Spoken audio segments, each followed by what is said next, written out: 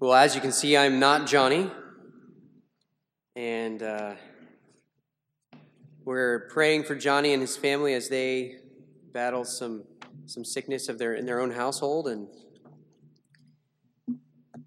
we are going to see the word preached this morning. And I say see on purpose because we're all going to read his word together and try and fathom what he has for us. Would you turn in your Bibles to Isaiah 40, verses 1 to 11? And as you do that, I want to say thank you for being here, and I ask you for your prayers even in the midst of this sermon, because we've had a long week here at the church. It started last Sunday, and we were here Sunday evening decorating for Christmas. And thank you for all of you who helped put up trees, string lights, whatever it was. And then this week we put on a play. We hosted a play for HEAT, one of the Christian co-ops that is around here, and it was called It's a Wonderful Life. Some of you have probably seen the old movie. And it was a great time, but it was a long last 4 days. And so I basically lived here, slept at my house, and came back. And here I am about to preach a sermon in front of you, so I would appreciate your prayers. But as we come to the word, let us stand. Let us hear God's word read aloud, and we might be comforted by it.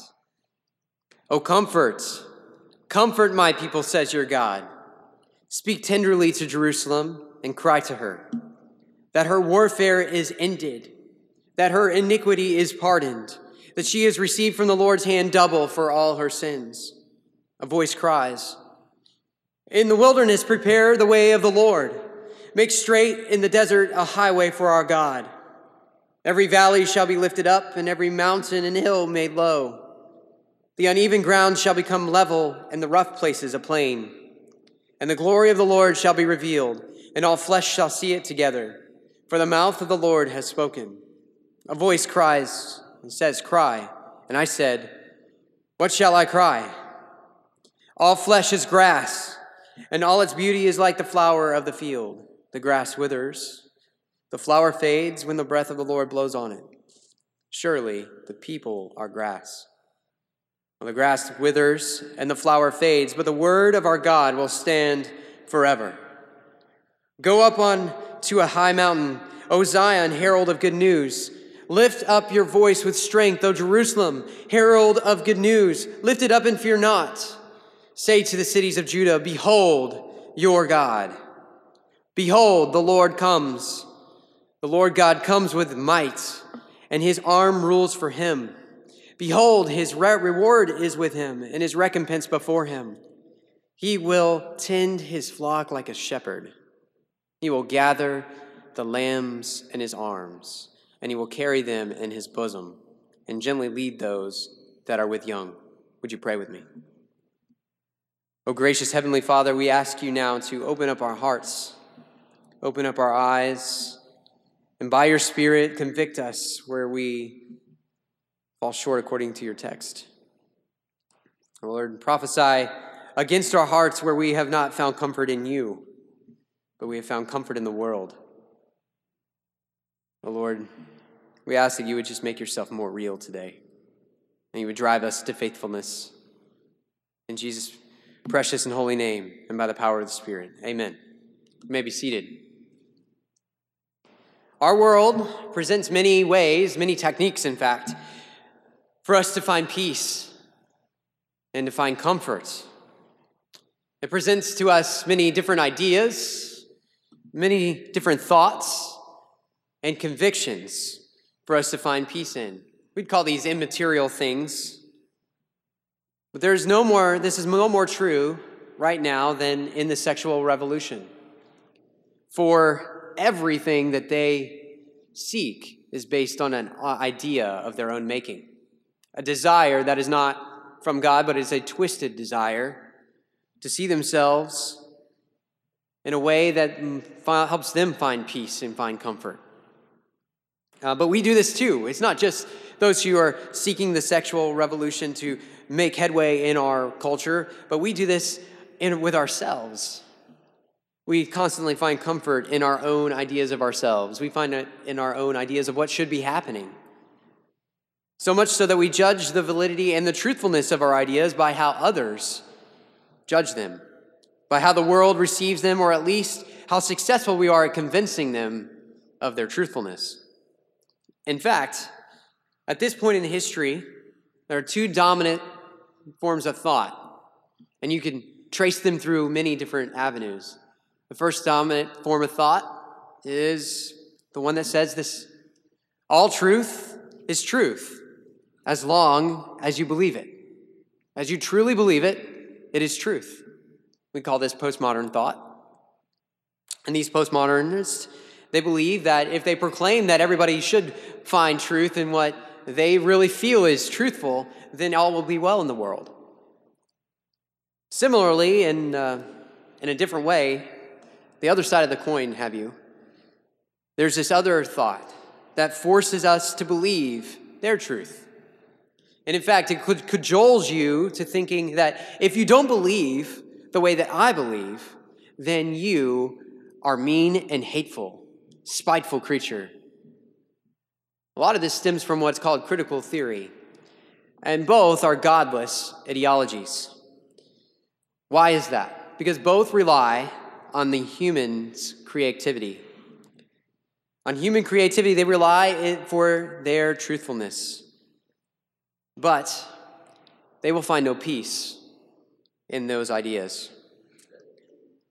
The world also finds peace in other ways, through material means.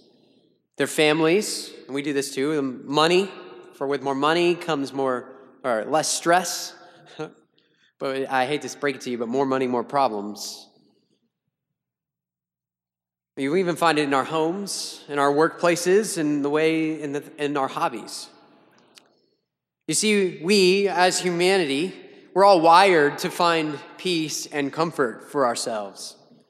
We're all wired to find this, just like Adam and Eve were wired to find this. And yet they were told by God in the garden that He is their peace, that if they just were to walk in His ways and they were walking with Him and amongst Him, they would be full and comforted forever.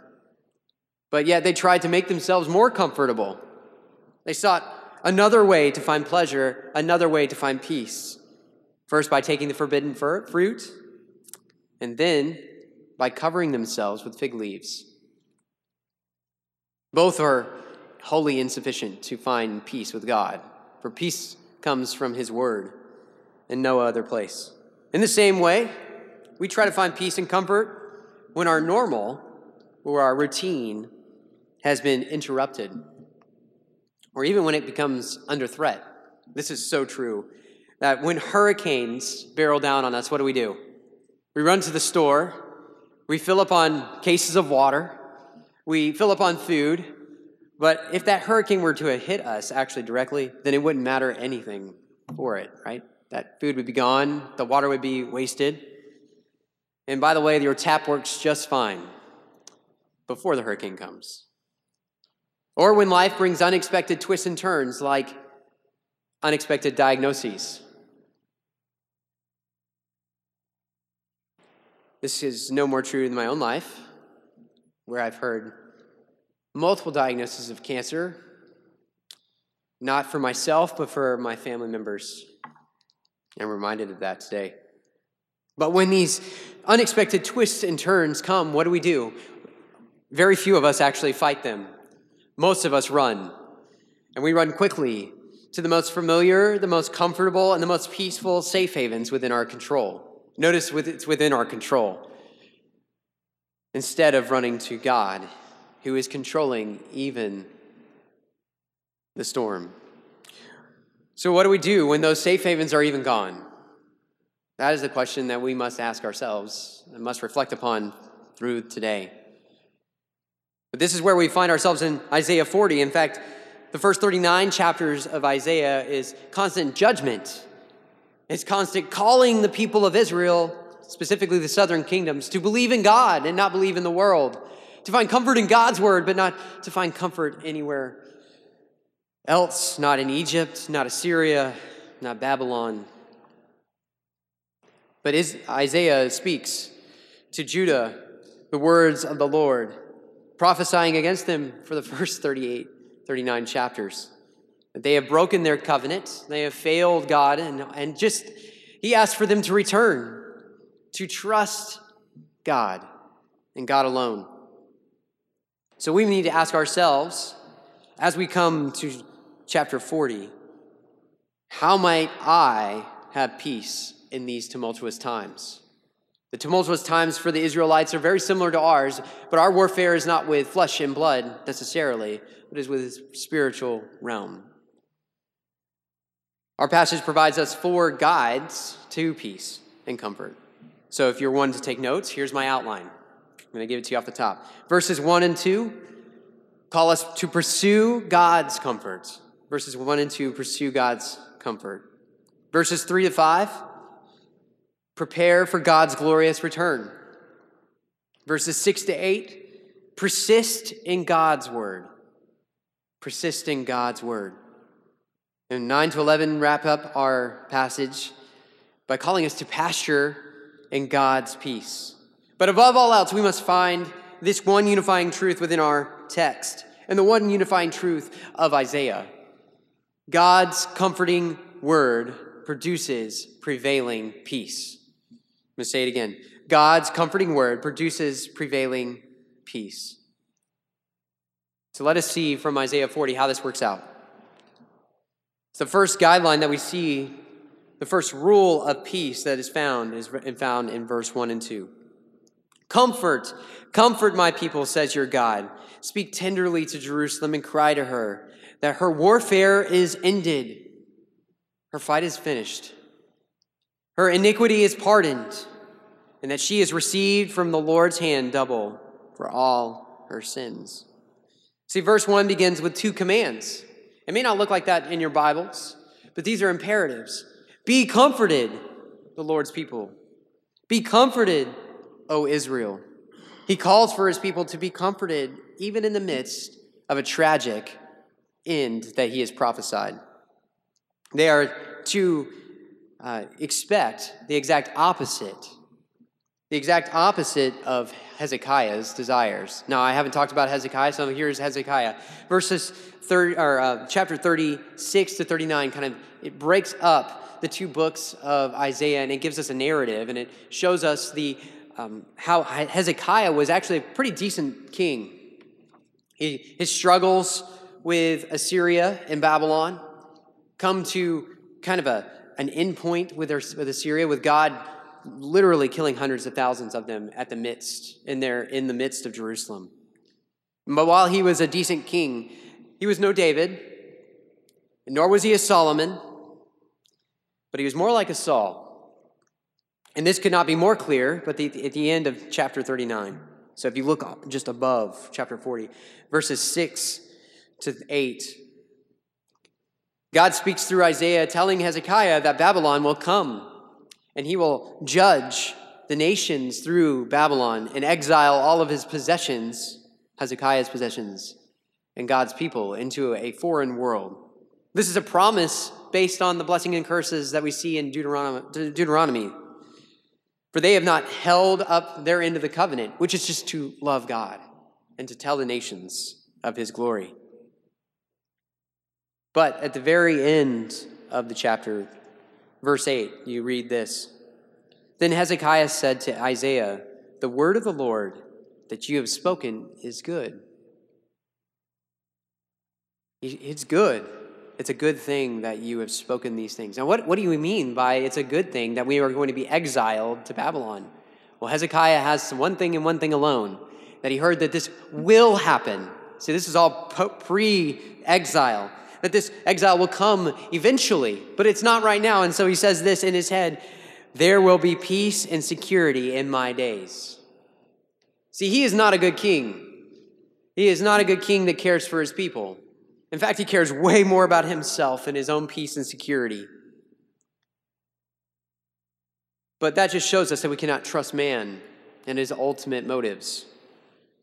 And only God can judge the heart. And in his judgment, he proclaims something that is unexpected. Comfort, comfort my people, for no man will save you, but I will save you. I will put an end to your warfare, and I will bring peace, because I have pardoned your sins. For God alone, He is our covenant Lord. He is Yahweh, the Lord of all creation, and He cares for His people. He cares for them so much that He cares to bring them hope even when they're mourning, to give grace to them when they are weary and peace to them when they are troubled. So God, in the midst of proclaiming exile to Hezekiah and to the nation of Judah, also comes with a tender word of mercy to soothe their worries of it. And He says, comfort. This first word of comfort, this first proclamation that is cried for His people is that no sin will hinder God from delivering His people. No sin will hinder God from delivering His people. Hezekiah's sin is just an embodiment of Israel's sin. It's an embodiment of their selfish ideas and idolatry. For they have been fighting against the nations, but that will be finished by God's hand. It'll be won by God and God alone. And that their sins that have caused this warfare, the sins that have brought this terrible, terrible, terrible exile upon them will be done away with, will be pardoned. For not even their sin can hinder God's comforting word. Notice in verse 2, it says, speak tenderly to Jerusalem. Speak tenderly. We cannot miss this because we follow an utterly personal God. He's not some God that sits on the heavens and looks down and says, do what you want, reap what you sow. No, He still speaks comfort in the midst of crises. And through Isaiah and to our hearts, the same can be said to us also. We who are in Christ Jesus have nothing to fear, but everything to be comforted by in His word. We who love Jesus and have His abiding Spirit have no fear of this world. So we look to the one who has pardoned our own sins and brought them upon Himself, has rid us of the iniquity and the enemy of death. For in His tender mercies, God has called us by name into faith in Christ, and not of our own selves, but that by the work of Christ, Jesus our Lord. For even our sin will not hinder our God from delivering us. For those who are in Christ Jesus, it is important to realize that I am not saying this, that your sin does not matter. No, it still matters. It still is a point of repentance and a demonstration that you need Jesus even more today. So as you grow in the knowledge of God, grow in your repentance. As you grow in the knowledge of His holiness, look to Him as just and justifier. For He has brought the sacrifice of Christ for you and for me. And He has promised that it will be enough to save you. And now this might sound strange to some of you. I don't actually recognize everybody in the room. So this might sound strange to some of you, especially if you're an unbeliever. Because maybe you are here out of obligation. You said, Mom, I'll go at least one time during Christmas. Maybe you're here out of obligation and think God more like this, more like a great clockmaker, more what we would call a deist. Think that He has spun the world into existence and He's left it to its own devices. But this text utterly refutes that position because He speaks tenderly as a shepherd to His lambs. He speaks tenderly as a father to His children. Indeed, He is a personal God. And maybe you're here and you believe that God is purely vengeful and hateful. He is a wrathful God seeking to strike you with His lightning like Zeus. Zeus is a pitiful picture of what God could be. For God, by His word, upholds the world, and He comforts His people in an utterly personal way. For He is good and He is merciful, abounding in love and steadfast in His promises. But we all must know and respond to this, that God has taken away the sins of the world, and he has placed them on Christ in his first incarnation. And he promises us that surely as your sins have been thrown from the east to west, that those of you who believe that he is coming again have hope, have peace in that word, have comfort in that word. For no sin can hinder our God's comforting word. So then what must we do with this portion of our text? We must pursue God's comfort, God's ways of comfort. How do we do that? How do we do that? Well, I'm going to give you three things, three words. Repent, believe, repeat. Repent, believe, repeat. For the life of a Christian is about two things and two things only. Believing more about God and telling other people about him. But with that comes consequences. It comes consequences of, hey, if I know more about God, I know how much more sinful I am. How much holier he becomes to me is how much more real my sin is. So we must repent and believe that he is enough. For our sins have been pardoned in Christ, and that pardoning enables us to truly repent and believe in him as our only hope. But as we pursue God's comfort, first by repenting of our own unbelief, then we must believe that Christ is our one comfort in life and death, and that there is no other that can comfort us. The second way Isaiah 40 answers this question of how might I have peace in these tumultuous times is that we must prepare for God's glorious return. How might I have peace? We focus on things that are not in front of us, but on the face of Christ in his second coming. See, verse 3-5 outlines this for us. The second voice proclaims that no physical barrier, no barrier of any type will hinder our God. Just as sin is nothing, neither is the physical creation that he has made. For it might be problems for us to scale mountains and go through valleys, just as it was for Israelites. For both were dangerous then. But this passage is so much more than just physical barriers. This famous passage, fulfilled by John the Baptist, who proclaimed and embodied this text in Mark, what we already read in Mark, takes all of Israel's physical obstacles and demonstrates Yahweh's power over them. See, even in the wanderings in the wilderness back in the Exodus, served Yahweh's purposes, revealed Yahweh's glory. So also they will demonstrate the glory of God once more as he tramples the mountains and hilltops, that he stands upon the waves and he says, peace, in the middle of the storm. For no valley is low enough, nor mountain high enough to keep God from achieving his purposes of deliverance. Isaiah brings good tidings of great joy to Judah, even though their exile looms on the horizon. This was intended to comfort them, and it is intended to comfort us, that nothing of creation stands in our God's path. And even more so, why is it there? We have to ask, well, then why is he talking about these physical barriers? Why is he talking about these problems, these obstacles?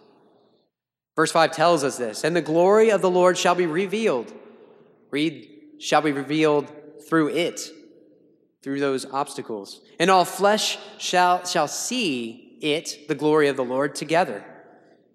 Why? The mouth of the Lord, the one who has spoken life and light into this world, has spoken it to be so.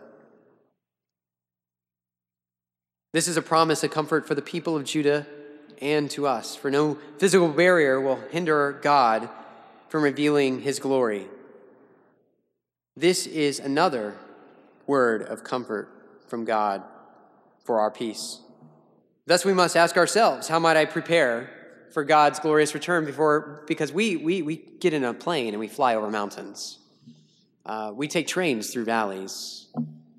We no longer have these physical hindrances. But the physical hindrances, the physical barriers are not our problem, but what is our problem? Since sin has been done away with, we have to ask ourselves this: what limits have you placed in your lives that impede gospel grace? Or another way of saying it, what limits have you placed on the gospel going forward in the nations, in your neighborhoods, and for your friends and family? One limit I can see as being a safe haven for you that might be taken away one day. Fact of life, hurricanes come. Our homes. How are we stewarding our homes to demonstrate God's hospitality to the spiritually dead and blind? Is your home a place that, by the way, is a gift from God, a place to display his gospel grace to others? Or is it a place that you find shelter in and hide in? Are you sharing meals with your neighbors? I realize this is hard in COVID. But are you bringing them meals? Are you sharing the good news with them in any way that you can? Because Christians have, again, two jobs in life, right? To know God and to make him known. It's not fair. It's not enough to just know God.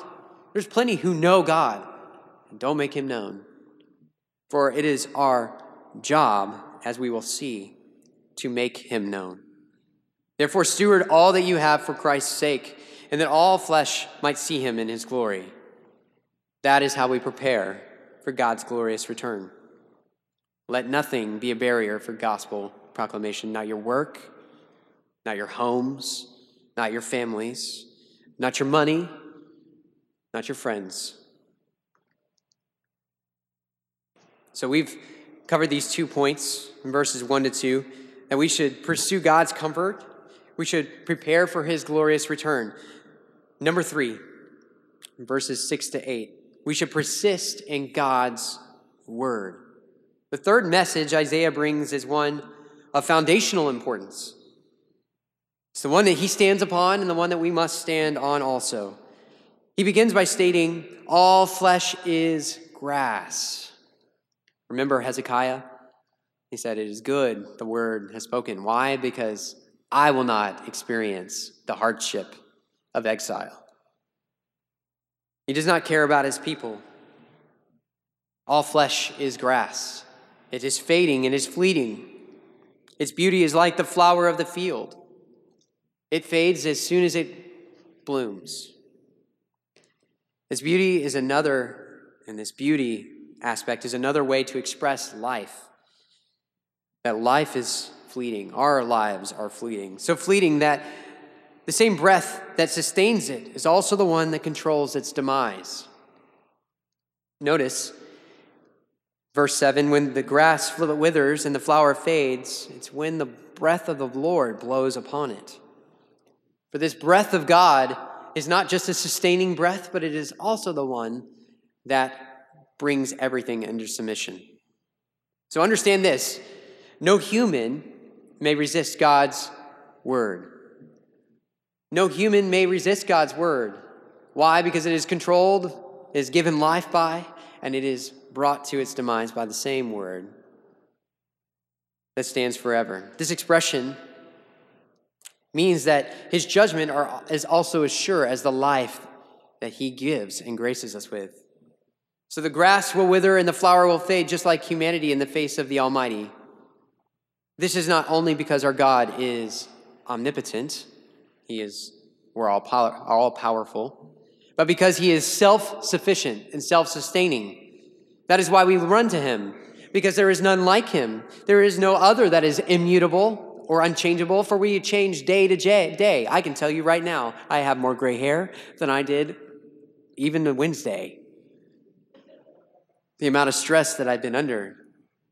But I need to look to our immutable God, the one who is unchanged and cannot change. We see this in verse 8, that the word of our God will stand forever. What a proclamation, what a comforting thing that we have something to stand on that is so sure and mighty that his word will never change. Why? Because he will never change. For his immutability comes from his self-sustaining perfection. And in his self-sustaining perfection, he has given us a self-sustaining word that will not change. It will not grow weary, and it will not faint. For age to age it stands the same. And because of this truth, we confess that he is forever infallible, inerrant. And because he is forever infallible and inerrant, his word is infallible and inerrant. But this is not the only text that says this. For those of you who are taking notes, Psalm 119, verse 89, verses 152, 160, we'll just say the whole Psalm of 119, is a testimony to the unchanging word of God.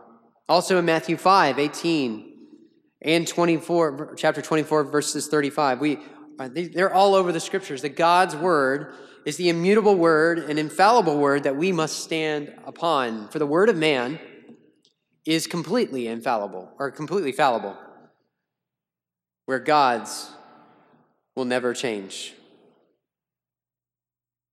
In light of this, we must take faith in God's unchanging and forever word. We do this by persisting in God's word. Persisting in God's word. And now, I grew up Baptist. I am a Baptist. I like alliteration. I like assonance and all of the poetical terms that are there. So, abide would also be a great word here, but it doesn't fit the P structure. Persist in God's word. Since man in his word is fallible, lean on the everlasting word. And when you do, you will understand that God's comforting word produces prevailing peace. For it is the only word that you can stand upon that will not change. And so how do we do this? We first spend daily time reading and meditating on the Bible, which is his word. Now, one of my favorite and most influential theologians is ringing in my ear right now. His name is Karl Barth.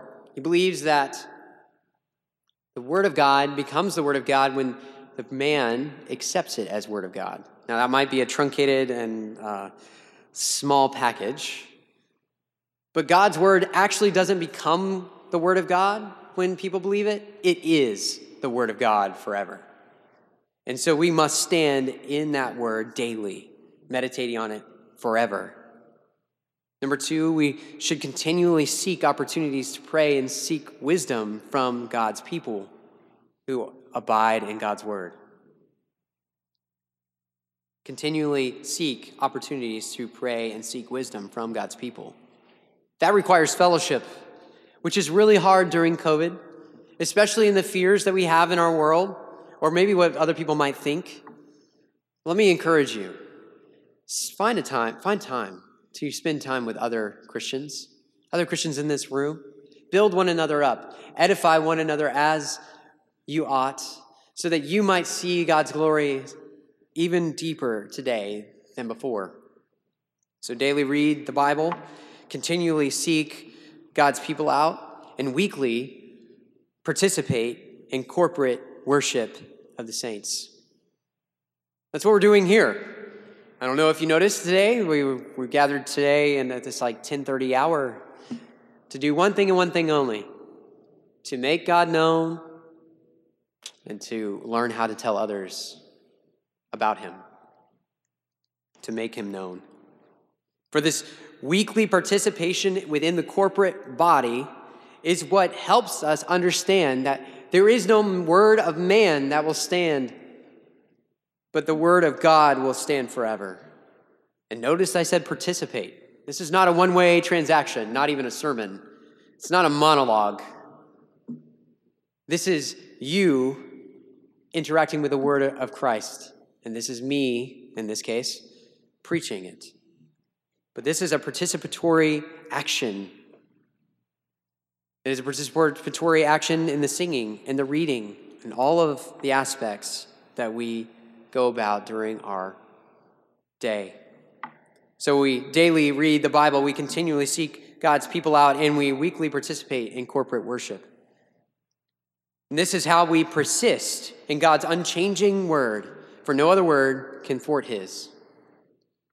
And finally, in the last part of the answer of how might I have peace in these tumultuous times, is this: we must pasture in God's peace. There's that P again, pasture in God's peace. For pasturing God's peace looks twofold. In verse 9, Isaiah's instructions to Judah and to us is that we must proclaim the kingdom's arrival, that he has come, that we are heralds of the good news, those of us who are in Christ, and we have one thing and one duty alone in this life other than to know God, is to make him known. So go up on a high mountain, O Zion, herald of good news. Lift your voice with strength, O Jerusalem, herald of good news. Lift it up and fear not. Say to the cities of Judah, behold your God. For in the beholding of our God, you will see the true meaning of the kingdom of God. You will find it in Christ and Christ alone, and his abiding word. For there is no reason to look to man to give you a comforting word, for God's comfort is sure and forever. No matter the creation boundaries, the barriers or sin barriers that you might have, no, we must shout out from the mountaintops that God is King and that Jesus is the way to everlasting peace. For God is King over all. Behold your God. But this God doesn't come just with any willy-nilly purposes.